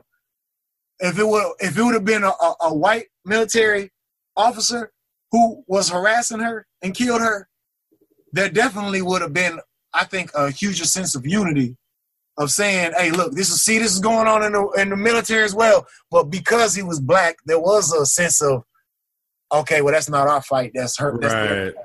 Right. And I disagree completely. If she was killed Vanessa Guillen was an American hero if there ever was one, bro. Mm-hmm. Her parents came here from another country to make a better life for their children and their family, if I'm not mistaken. And she went to be in the military to protect and serve her community and her country, to serve her country. She was killed in action, not in Afghanistan or Iraq or Iran. She was killed in action by it wasn't friendly fire, but it was by a soldier who was her superior. This is terrible. Then you see that she's not the only one. If you look up the hashtag I am Vanessa Guillen, you see the many other people who were sexually assaulted and harassed by their superior officers, and they were forced, if you complain, you're forced to complain to your superior officer. So you're complaining to the same person who sexually assaulted you. So how does that even make sense? There's no escape. Look up the hashtag I am Vanessa Guillen. You'll see that it's not an isolated incident.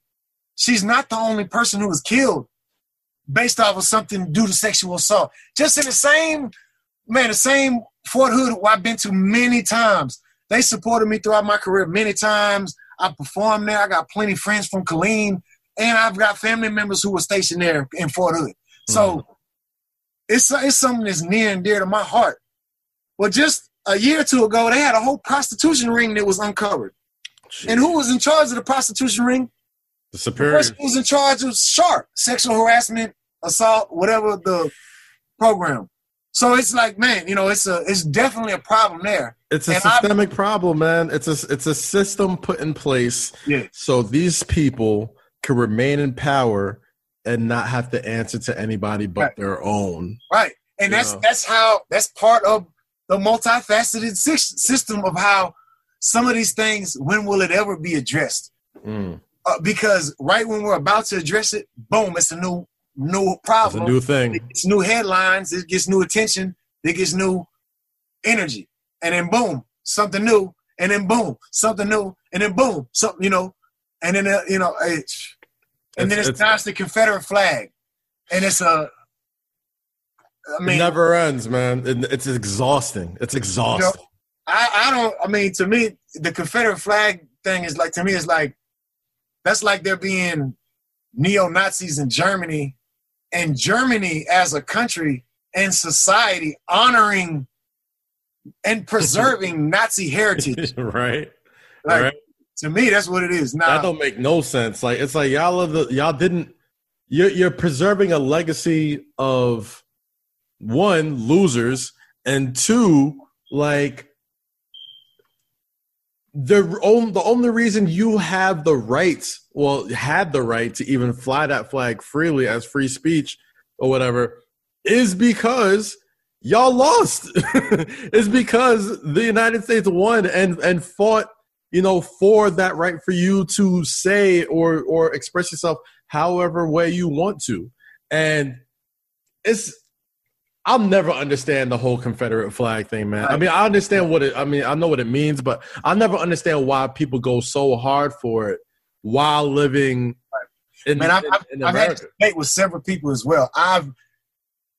Maybe it comes to how I was raised. Now, my grandfather and my grandmother, who are the only family I have, they're both passed away at this time. Right. My grandfather, my grandmother, my mother, and my sister. I have no other family. I have a biological father, but he's a child molester. I haven't seen him since I was 5 years old. Oh, wow. So, but my family is myself, my sister, my mama, and it was my grandma and grandpa. Like I say, they both passed away. Right. Now, like I say, it's how I was raised. They was from North Carolina. My mama was born in El Paso, Texas. They moved to Austin. My grandfather was in the military. He served. He taught me acceptance and love from day one. He taught me bigotry he told me all the time, yeah, I'm a racist. I'm racist against bigots. Right. So to me, that's what he was. He taught me all the time, accepting of other cultures. All his friends were black. I never knew or realized that we were white until other white people told me, hey, why are you doing that? You white. And I'm like, what do you mean? I'm doing what my friends are doing. What are you talking about? But it was just how I was raised. So right. I was taught to have a great sense of Texas pride. Now, no part of me having Texas pride was ever attached to slavery or any of those type of things. But even up until now, it's tattooed on me. The Texas flag is associated in a lot of things. I never at any point associated the Texas flag with slavery. Mm-hmm. But if the Texas flag was, or someone said, or came to me and told me, hey, well, the Texas flag really was a symbol of slavery, and get rid of it. Then I'd be like, I'd get my tattoo covered up, fuck that flag, I'd be burning that flag, because what it represented, what it means. Now, the Confederate flag has always been a symbol of slavery, and it gets coded in these dog whistle terminologies, the South, or other type of things, the Southern pride, Southern heritage. But their catchphrase is "the South will rise again." What does that mean? What are you saying when you say that? The South will rise again from what? You don't say that. The winner doesn't say that. Right. Unless you're saying, hey, we're going to repeat. You know what I'm saying? He didn't say that. They're saying, hey, we coming back, y'all. Hold on, we're coming back. But like I say, how I was raised, I was taught love. So I don't know what it's like to be taught hate, because all I know was how I was taught love. Mm-hmm. I can only try to interpret through people I might have seen or went to school with here or there, or the people that bullied me, or try to get in depth to their mental thinking or whatever. But like I say, that flag, man, I don't know how can it be honored? How can we? It's not attached to me. To me, the only thing it's attached to is hate. Why would or should it be honored? It's hate. It was the losing aspect of the war that were only there to preserve slavery. Right. Nobody wants to watch in general. Or it's coded. It was coded. It's to preserve the economy, but the economy was free labor. Yes. The only reason why you had money was because you had black people doing your farming, raising your kids, doing all that type of stuff. That's where your economy was. That's where the country was built off of. And I don't get how people think that, just because somebody was, at a time where not one black person ever got to vote. Yeah. A woman was not allowed to vote. If you were gay, they killed you. And you definitely couldn't vote. Or any of these who was voting? All white men. Period. Hispanics weren't allowed to vote. Indigenous weren't allowed to vote. Mm-hmm. And even then, only certain white men were allowed to vote. If you was from certain white countries, you was seen as not allowed to vote as well. Or if you were Jewish, Italian, German, you were seen as low class. So why is it that the people of that chose a person of that to become a leader or a president, and we continue to preserve them and they get a pass just because they were voted in by other like-minded individuals? So I don't get the argument that Thomas Jefferson, who owned 600 slaves, or Robert E. Lee, or like any of these people with these statues. Right. They you know what I mean? Take all them statues down, bro. Yes. You're not even celebrating nothing worth celebrating about. Yes. Like, that's the thing that I don't understand. Like, what do you got to do? There's so many more people worthy that have come from your state or city or town worthy of a statue than your losers. Right. Like, and you would know you're not celebrating their losers. Yeah. You're celebrating and you're commemorating the fact that, like, this city that was built off the backs of slaves, and this is the leader of these guys. This is the guy who owned them and ran them. So, of course, you're going to preserve that legacy. It's disgusting to me. I hope that, you know, the world is starting to see that everything that has been happening, like, we weren't bullshitting you. We weren't just saying these things for years and years because it was good for our health. Like, now people actually see it and know it. And now after this, if we go back to the same old shit, that's when I get really worried about a race war. That's when I'm like, all right, you have no excuse. You know exactly what the fuck we're fighting for, why we're angry, why this has happened, why there's no changes. Right. And if you're not changing it by then, those arguments that times were different then, and times were different then. Times, they really haven't changed too much. No. Some laws have changed, but the systemic problems have deepened, and the effects have worsened because it's circulated. It's, recirculated throughout, and it's perpetuated itself. Yeah, 13th Amendment, man. 13th Amendment. Look that shit up. Yes, man. Oh, my God. Slavery did not go away. It just got rebranded. And America's good for a rebrand, man. That go, bro. Rebrand and reboot. Yep. Yo, Paul Wall, do you have a glass of water on you or anything to drink next to you? Man, I got some of my boy 50 Cent sent me some his cognac. Oh, or he got the breast. pour that in the cup, man. Pour that somewhere because I want to give you a quick toast before we get out of there, brother. Hey, man, let me pop this thing over. Yeah, pop that thing over. Shout out to 50, man. You give me some more, man. Now that I'm drinking this one. Yeah, we need hey, man, I know you need you got the Truly. We need a cognac sponsor, man. Man. Give him a boy. We gonna send this clip to 50 right afterwards. We're gonna make sure he posts that joint. But Paul Wall, man, thank you for coming through to Say Less. This is a toast to you. As always, man, shout out to Truly Hard Seltzer, the People's Champ, Houston, Texas legend, king of the slab, one of the kings of the slab, all around good man, good dude. Thank you so much for coming through the podcast, man. You're a fantastic human being at the end of all that. At the end of all the great stuff you've accomplished in your career, at the end of the day, you're just a fantastic human being, and I really do appreciate you coming through the show, man. Thank you so much. To you, bro. Cheers up. Yes, sir. All right. That was good. Maybe I should have put it in glass because I think I drank too much. I'm not a big drinker.